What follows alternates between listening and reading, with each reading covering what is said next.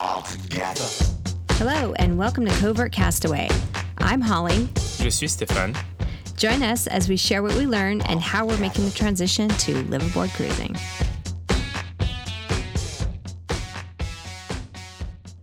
Hey, this is Holly real quick, and I just wanted to give you a heads up that today's podcast was recorded over Zoom, and the connection on my side wasn't great. So when I did the edit, I tried to cut all the crap out. Hopefully you'll enjoy it, though. There's a lot of medical planning, preparation, and insurance information included in here, and I hope you find it useful. So today we get to talk about medical preparation, and there's a lot to discuss. But first, we're going to cover what we've been doing the last couple of weeks. We're recording this podcast over Zoom, actually, because Stefan is in France and I'm in the US. What are you up to, buddy? I'm adjusting to my new lifestyle. Living at large as a single man in France.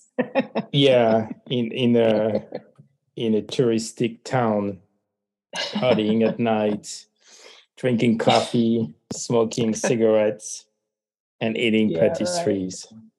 Right. I do believe the last one is probably true.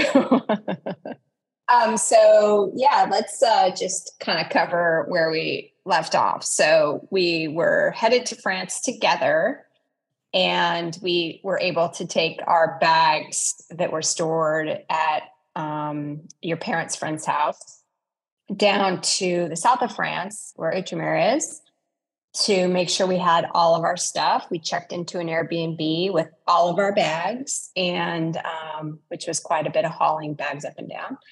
And then we attended Outremer Week, and we were able to do some courses, which we'll talk about. And then I headed back to the US and then had a business trip and came back to the US, and I'm here now. And yeah, you get to hang out there and finish all of the boat commissioning and boat work going on there. What's the status of the boat? Yeah, just before we dive into that, who thought that was a good idea that we will spend like 2 months apart? Yeah.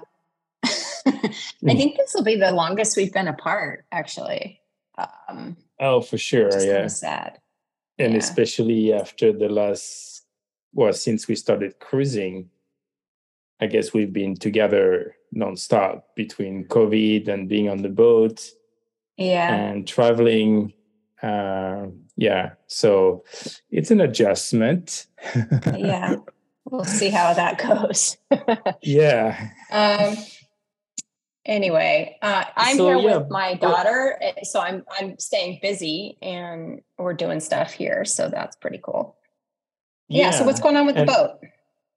And so the boat is during the Outremer Week, we found out the boat was delayed by a week. So now the delivery date is August 7th. It will get into the water on July 3rd. And so once it gets into the water, the focus will be on, there will be some test sail. What do you call this? A test for the sails, which found out have been fabricated. Some have been delivered to Brittany, France. Yeah. So at some point, our sails will come into La Grande Motte and then try all these sails. And so that will have to happen once the boat is in the water. The other thing that will happen is they'll be doing some testing on the engine, because we'll be the first 52 with the 90 engines.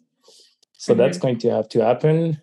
And I'm sure like Outremer has a long list of stuff that they go through as part of their quality control. So, most of the work will have to be done. And then putting the mast up and all the rigging. But that will be done probably on the same day or as the boat is being put in the water. So it'll be a busy month, the last month. So last time we were together, we were doing Outremer Week. So just a quick recap of what we covered. We did sailing and boat handling on the 52, hull number 1, which was super cool because we got to sail basically on what will be our boat. And actually it was really cool because, I stepped on the boat and I was like, oh, okay, this is totally manageable. I felt like it felt familiar. You know what I mean? It didn't feel overly big. And even doing the docking, the boat was really responsive. So that was really cool.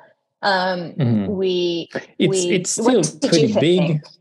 I think it's like when you look at it from the dock, and it looks big from the dock for sure. It's definitely, the freeboard is very high. It's a big boat, but I think it's like human size manageable, if that makes any sense. And then with all the controls that you can bring back to the cockpit, everything, like it's a nice open cockpit salon area. And so there's definitely lots of space and with all the windows and the visibility. So it's very open. But at the same time, everything is kind of, human size, I guess. Manageable. Definitely manageable by 2 people. And I thought that was really awesome.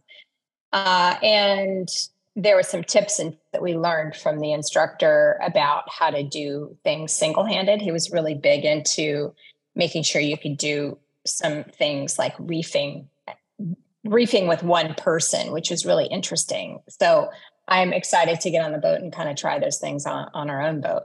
So then I can sleep. I can reef all the time if I want. It's awesome. Yeah. Well, no, maybe I'll wake up and I'll be like, what's up with the speed? Yeah. The other course we took was offshore maintenance, which we're going to definitely do a future episode about, because there's a lot of, maintenance parts and spares, a lot of interesting things we're learning there. So we'll save the recap on that for actual episode. You got to take a drone class, flying the drone class. Have you been able to do the drone at all while you've been there? No, because I've been busy doing other things. Okay, and then we took an offshore medical course, which is the main topic of this podcast. So not to go off on tangents, but the other thing I want to just quickly cover is the sailing days and the Outremer Cup. So I missed that part of it, but it sounds like you had a couple really cool days of quote unquote racing. How was that? Oh, no, there was no quote unquote racing. There was racing.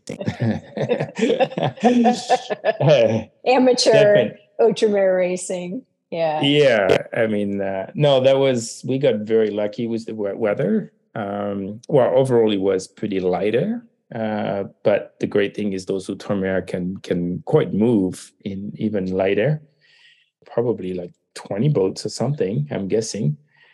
And no, there was definitely lots of races each day. And the starts are interesting because there's definitely some close contact. Those boats get so close together. I remember from last year, it was so scary. They're just so close. And that was quite awesome. And the first day I kind of focused on taking some videos and pictures. And then the other 2 days I was kind of more involved in maneuvers and stuff. So no, that was definitely great. I mean, you discovered this last year. Yeah, you had never raced before, and you can share, but I think you realize that you do a lot more of the maneuvers and you have to move faster, and so that kind of pushes you out of your kind of class mode. And then you learn quite a bit. Yeah. And so it's definitely cool. So I'm bummed that I missed it. But the class we got to take together was the offshore medical course. And that was super awesome. And we want to talk about the medical in a lot of detail in today's podcast.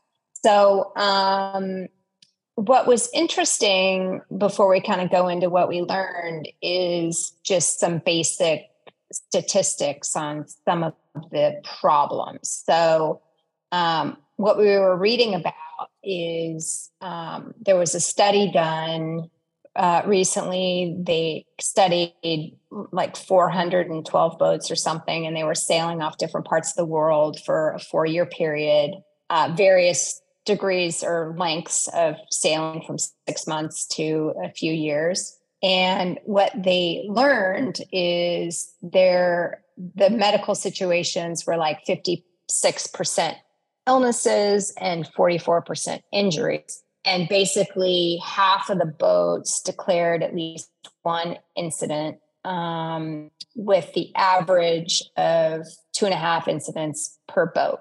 So that's just some interesting statistics we learned. We also learned that where the incidents occurred were 51% at sea, 24% onshore, and 25% is described as like either at anchor or close to land, or, I imagine that includes things at marinas or docks as well.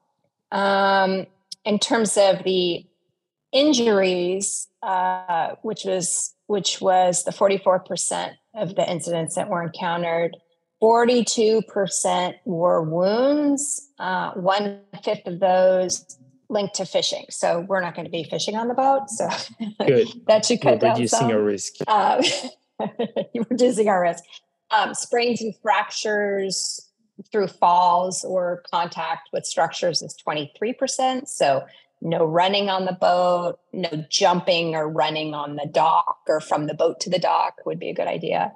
25% were burns related to either 15%. Sorry, what I say? 25. Sorry, 15% were burned from either the galley or working with ropes. That's good. I always wear my gloves. 12% were looks like stings from marine wildlife, so jellyfish, scorpionfish, etc. 1% is head injuries, head trauma with evacuation. Yeah, so don't get hit in the head. And others were 6%. 6% tendonitis or dental. So that's the injury component. And then illnesses, 56% of the problems encountered were with illnesses, as I mentioned before. 30% of those had to do with digestive or like stomach issues, UTI or kidney stones, urinary tract infections were 16%. Ear, nose, and throat, like ear infections or sore throat, was 15%. Skin infections were 12%. Dental illnesses, infections, or breakages were 8%.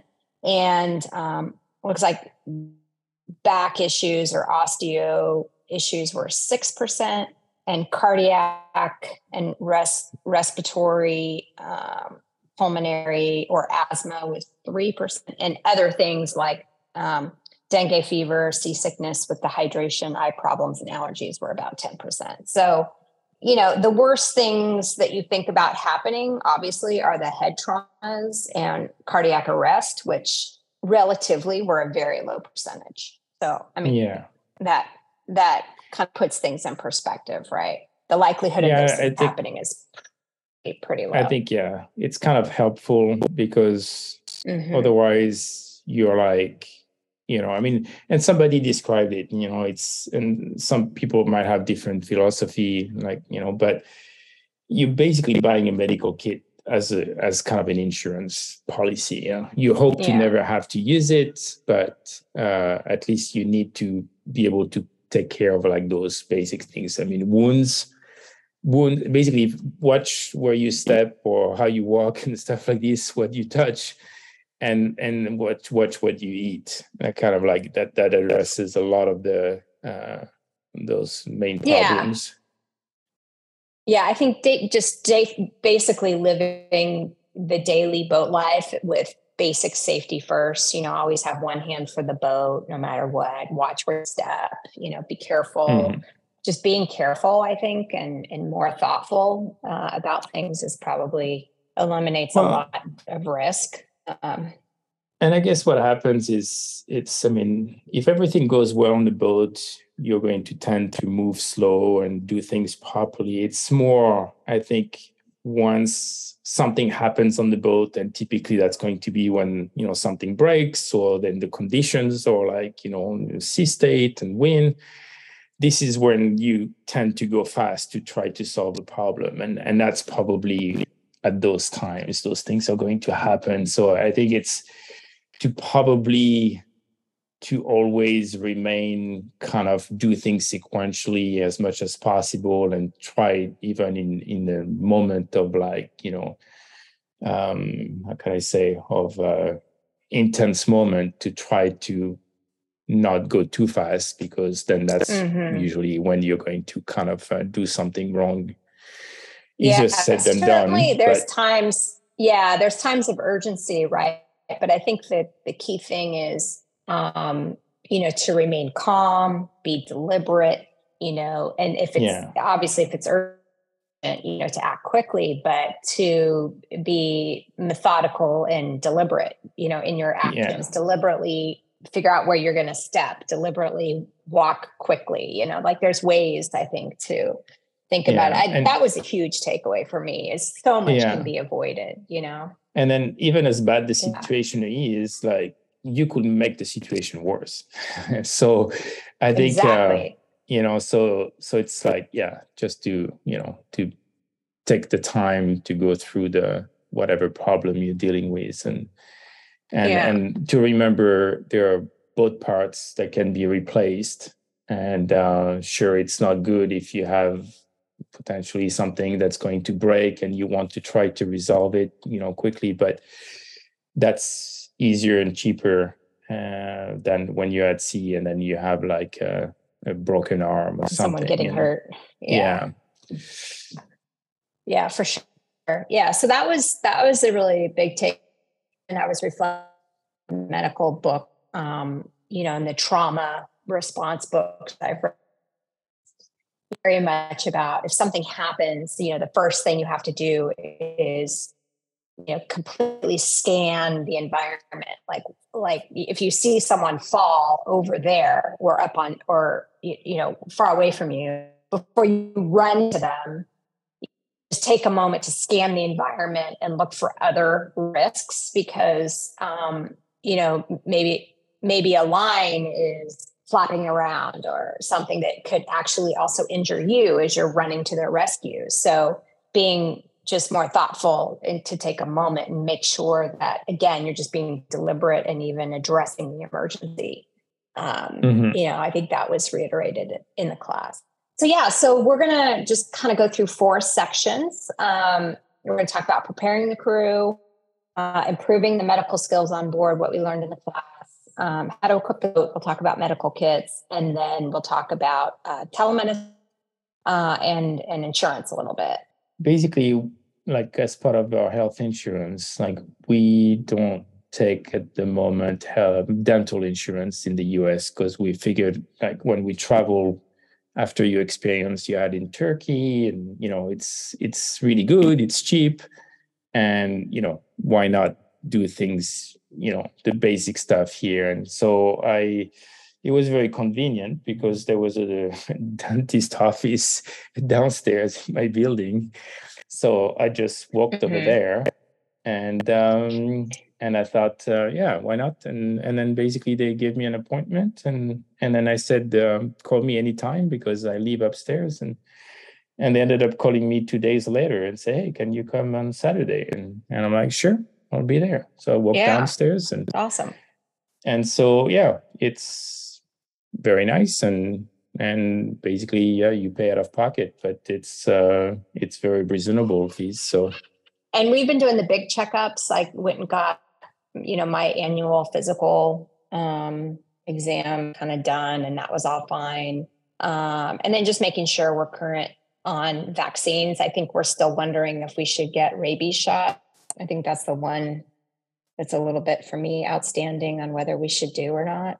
And then getting in shape. Yeah. So since we've been kind of traveling a lot, we did our thing in Bali, and we at least for me, I got a good kind of core base, I think, going when we were there. And so I've been focused on, I started back a Pilates class and, doing more kind of core strengthening.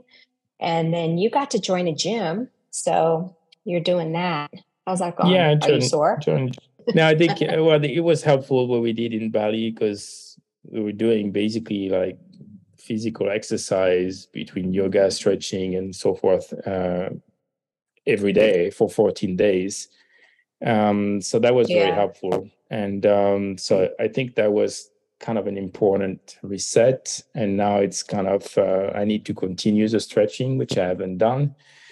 But I thought I'll join the gym and then continue to kind of build a little bit of strength and in preparation, for being on the boat. And I think once we're on the boat, once you set up a routine, we were pretty good with our first boat to do some kind of yoga, basic strengthening. I think yoga is really good. Yeah, for sure. Just to stretched and like have your core strength, because you're always jerking your body in weird angles with like a bag of groceries or something, or a bag of something, And so it's good. I think, we realized this the first time we moved on the boat. Moving from sitting at computers all day to basically walking barefoot, standing on the boat. And then it took a little bit of time for bodies to adjust. So like even the little muscles in your feet, you know what I mean? Like even just standing on flat surfaces. And then a hard surface. Yeah. So it's definitely helpful to try to work things out before you get on the boat. So that's preparing the crew is like anything you can do 3 to 6 months before you're going to leave, that you can use that time. And so that kind of starts there. It's just to help prevent injuries. And, I'm trying to lose a little bit of extra weight just because it puts extra pressure on my back and, my knees and everything. Yeah, and it's not much, but even if you can lose a few pounds, it kind of helps, right? And and it makes, even without the injuries, it makes your experience better, because if you feel good, then you can be more active on the boat, and you're kind of, but once you have aches and pains, it definitely changes your approach for the day. So I think all this is important. Yeah. So then we took the medical training, and that was awesome. I think you had taken medical, like a basic first aid before. I took first aid and CPR before too. And then I read a few books, and that was one class we definitely wanted to take together, because God forbid one of us takes it and the other one doesn't, and then the wrong person gets hurt. You know what I mean? So that was a really great class. That was 2 days. The instructor was absolutely epic. I thought he was so great. And his last name was Shackleton, which was even really funny. He was from the UK. He was super awesome. He's sort of like this extreme sport guy, like he does like ice climbing and all these like extreme sports. And I guess he's like one of, what do you say, 40 people in the UK who are or something with some level of certification. Because he takes people with some medical certification. On major on the expeditions. I think what was good about it is, instead of like just looking at PowerPoint slide, it was very interactive, and it has a lot of knowledge to share, and we were asking a lot of questions, and he was able to somehow keep a structure in all these. And so that made this class. It was awesome. The basic topics we covered. So we went back over the kind of basic first aid and CPR, and then he kind of went into triage situations. So we talked about choking. He talked about stopping the bleeding, in an instance where one severs, a major artery. We did lacerations and we practiced stitching. How did you like that, working on a pig's leg? I was like, poor pig. Vegans, but there was an reminded me, like, orange. we see this all the time. We see this all the time in the butcher shop. You know, like when they handed us the pig's leg, I was like, oh, it's a pig's leg. And then gross. And then it's like, oh, it's just like at the butcher shop. Yeah, we also had an orange to practice. And no, I think that was good. So the part, the other part of the course that was really good is very hands-on, you know, like for CPR, for the ABCs, and, you know, you have all the regular like bodies. And then for what was, I think, good about the stitching is once you see those medical tools on your table, there's a little bit of apprehension. You're like, holy shit, you know, like if it's a screwdriver and stuff like this, you're like, okay, I've seen those, you have used those, but suddenly like it's true. This medical equipment, I've only seen it like on TV and stuff. And now it's in front of me and I'm like, oh man. So having used it takes away a little bit of that apprehension. Hopefully I don't have to, or we don't have to use those. But now it took a little bit of that mystery and realizing that, if you can be methodical, then, you know, that's just going to. And he had us practice like giving a shot with the needle, which was also good, like where to put it and stuff. And so that was good to practice, something you do every day either. And then we learned about burns and stings, how to properly use an EpiPen for anaphylaxis or asthma attacks. We talked about seizures and what to do if someone has a seizure, and then some basic things around staging a fracture. Yeah, but you know, the practicality of it all, like approaching the problem practically speaking.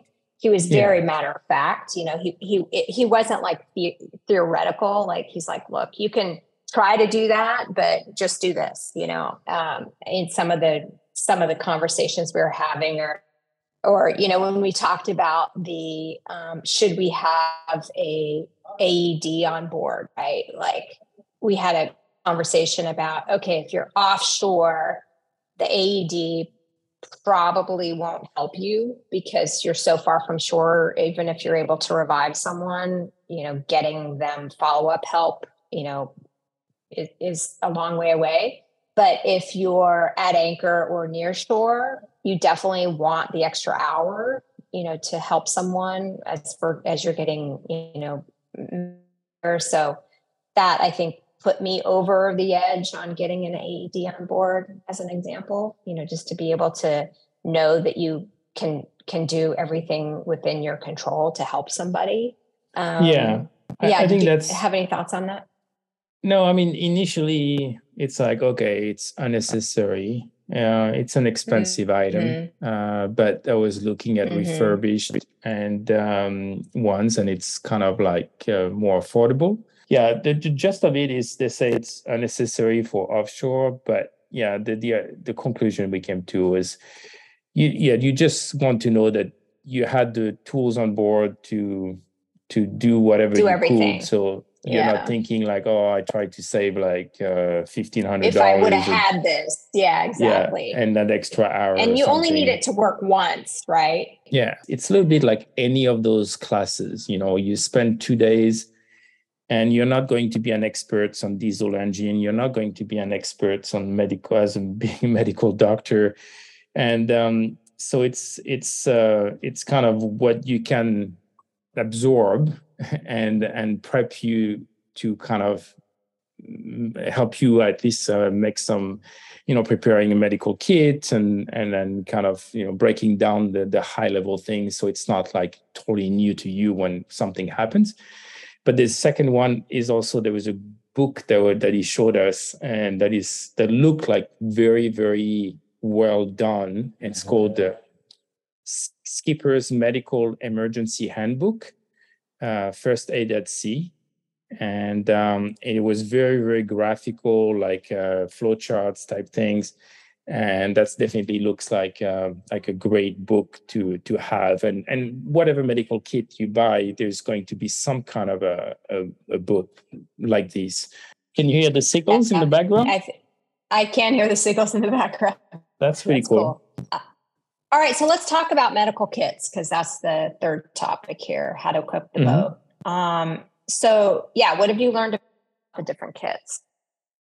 Yeah, so basically, if you need to get a medical kit that's going to be adapted to like how far you go offshore. Yeah, so here we're going to talk about more like ocean type medical kit, because you're like far away from any immediate assistance.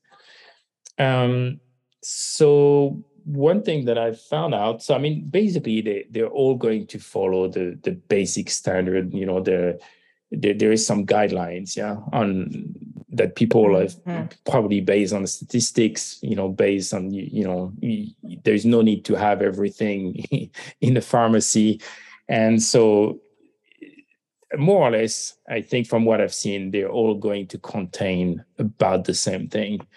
It was interesting because there's this company in the UK, MSOS, that provides a medical kit in two very nice, like yellow hard shell, suitcases type thing. And one is like kind of ready to go into a life raft, like kind of a grab bag. And it's all organized in different subsections. And so they have found a company in France called Medidistance.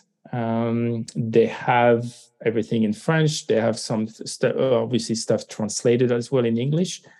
So when you combine, so those medical kits basically include medicine and includes medical tools. I don't know if tools is the right word, equipment. And in the medicine, you can customize. I guess it's not like off the shelf. If you are allergic to some antibiotics, and they'll put some. So there is some kind of a consultation that happens. So it's when you're ready to order a medical kit, just make sure you give a little bit of a time, probably like something maybe like 4 weeks or something between to get everything sorted out. But the price was quite different. The French company was about 1,300 euros. The UK company was twice as much, 2,600 euros. So that was kind of a little bit of a surprise. So we're probably based on the feedback I got and comparing those two.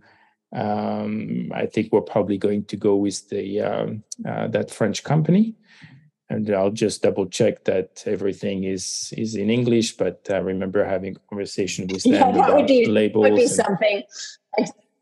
Something happened to you, and I'm like, "Oh, go to the kit," and everything's in French. I'll be like, "What?" Yeah, it's not going to work out. That would not be good for me. So I'll double check a couple of things like this, but otherwise it comes in soft shell, which I don't mind. I think on one way on boat, it's always easier, and it's also structured in different compartments, burns and this and that. So that's kind of was one big surprise on one way, but otherwise all these type of equipment is going to be pretty complete.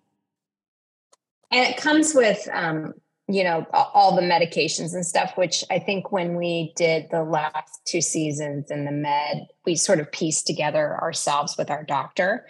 We had like, you take a certain antibiotic, I take a certain antibiotic because we're both allergic to different things.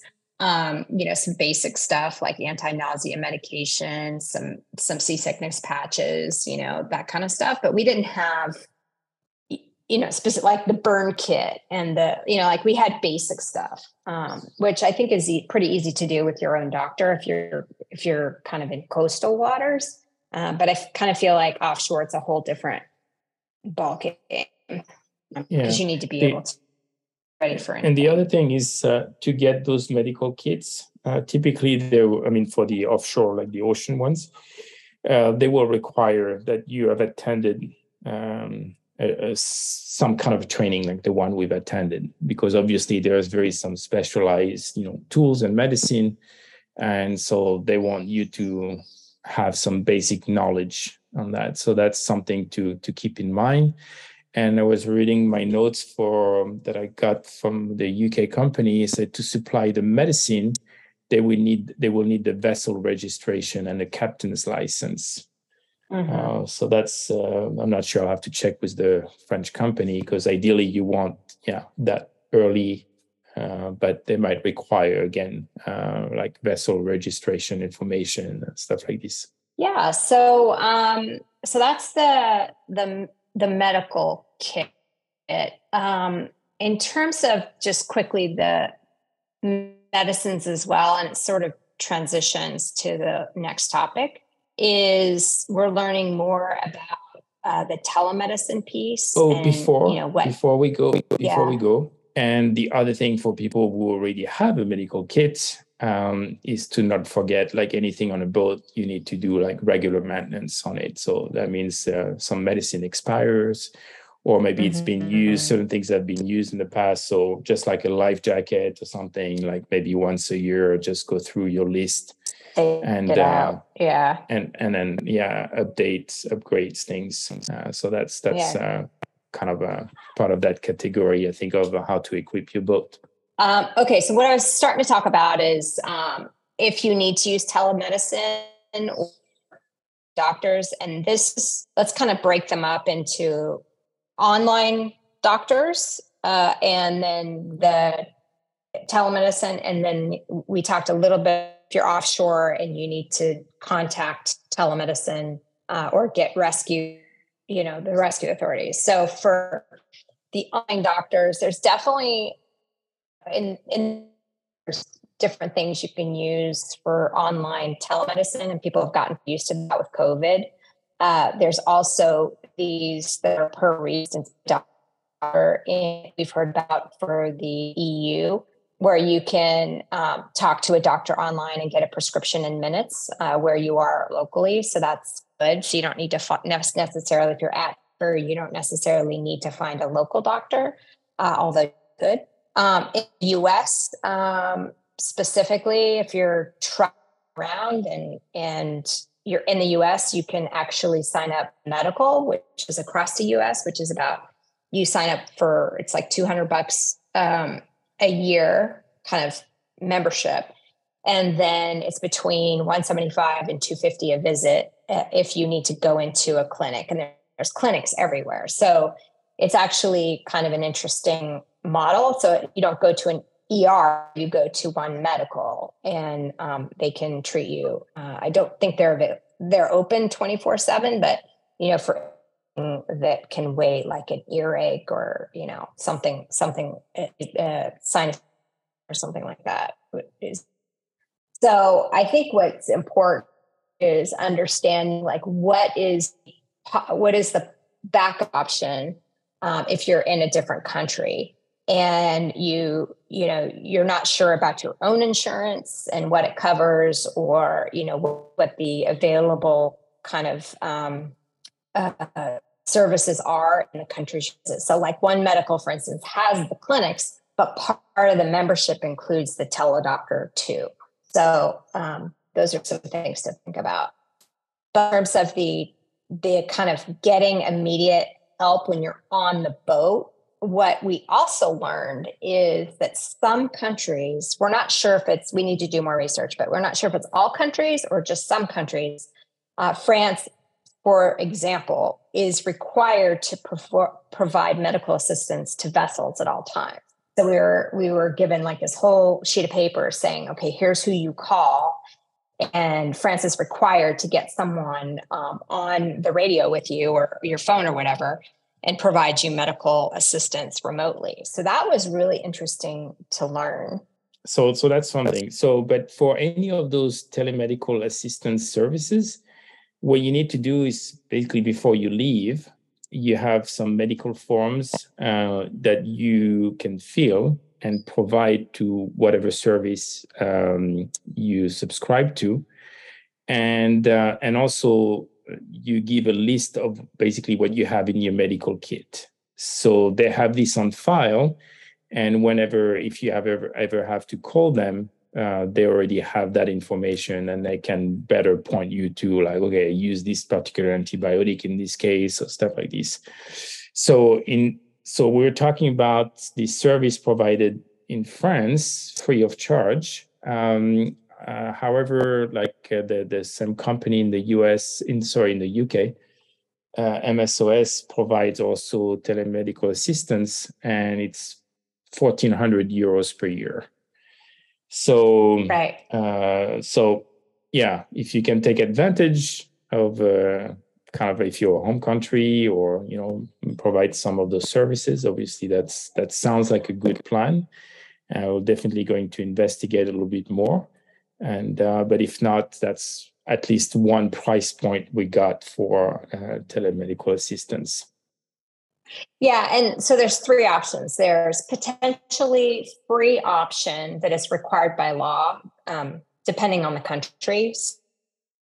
That's one thing to look to in terms of the countries you visit or the areas you visit. The second option is like a global service like MSOS. So you're saying basically 1,400 pounds, right? Because they would be pounds euros. per year. They provided euros price. They provided the pricing in euros. Yes. Okay, so per year, and they do global telemedicine. And then the third option is depending on what insurance you have. Your insurance may also offer global telemedicine emergency assistance, which is what we found when we started looking at insurance again, because I am absolutely not happy with our current insurance provider, Cigna Global. So I'm looking for alternatives. What I found out in talking to some other brokers, so what we've been doing is sort of going through US brokers, and then you end up getting sort of the same set of people who provide these global insurance programs for people who do global travel. And the prices are pretty high. So just in general, we pay right around $1,000 a month for global medical coverage with a pretty high deductible. And it covers us for when we're outside the US for things, and then inside the US for wellness visits, outpatient visits, and anything major injuries, as long as we're not in the US more than 90 days. So that has been fine in the last couple of years, because that's kind of how we've been using it, and that's all fine. But the thing is when you start talking to brokers outside the US, actually you get a lot more options. And if you're not, like, now that we're going to start our circumnavigation, we're not necessarily going to be in the US a lot. So if you sort of say, okay, we're going to be in France, dealing with our boat, I have a long stay visa, residing in France, because we're not establishing a residence there. We're just like visiting to be able to get and fix everything and then start operation west. You basically set up France as your main place, the main place you're going to be seen, and then it covers you for everything associated with all your wellness visits, all your, just I would call voluntary outpatient in any French country you visit, which French islands and the Caribbean, which suits us just fine for maybe the first couple of years, right? And then it covers you globally. So if something happens unforeseen, you have an accident, you rush to the emergency room or evacuated or airlift or whatever it is, it covers you for all that.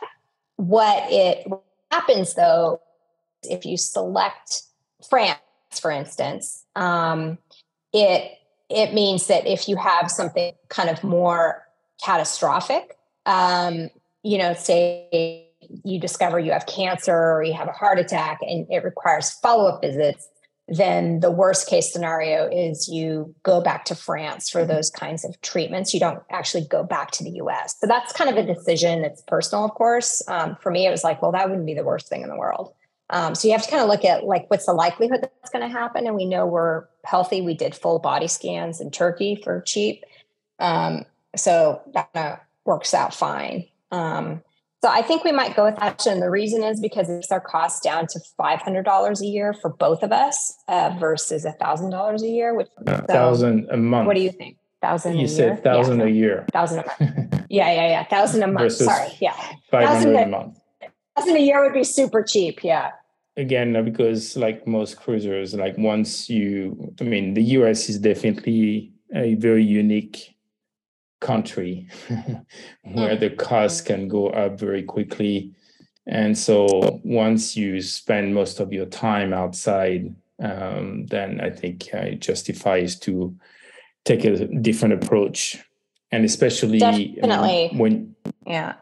when you work in the US for a bigger company, they subsidize part of this medical insurance. When suddenly you're a small business or like a small company or not working, then you bear the burden of the whole cost. Or an individual, just a private individual. Yeah, it's crazy.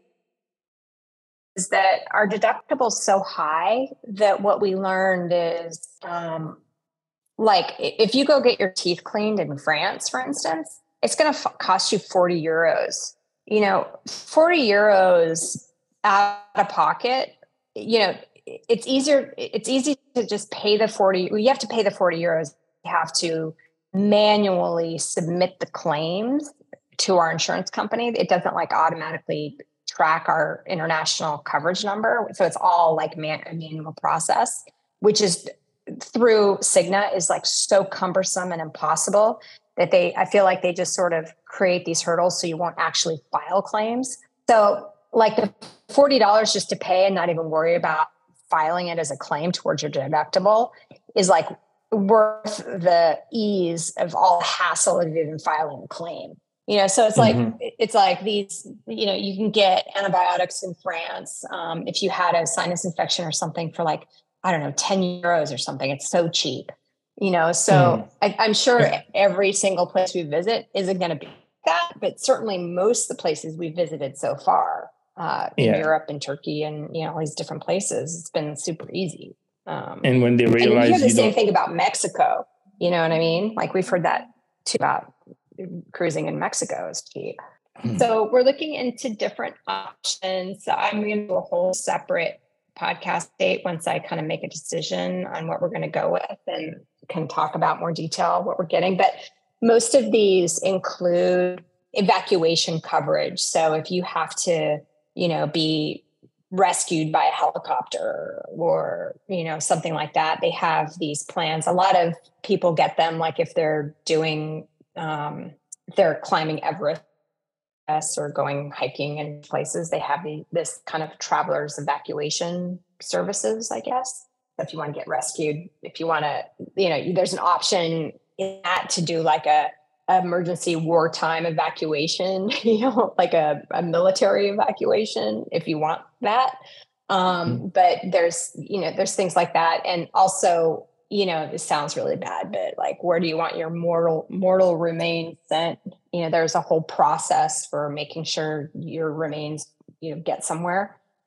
Which is another thing, you don't necessarily want to be talking about, but certainly is something that is part of like thinking about your coverage overall. So a lot to kind of think about just in terms of planning, for the worst case scenario, but knowing that the reality is kind of back to the statistics we said in the very beginning, like of the worst thing happening, so say a head injury with head trauma, for the 44% of the incidents encountered over that period of time when the study was done, so that was a 4-year period, 1% had a head trauma or included an evacuation.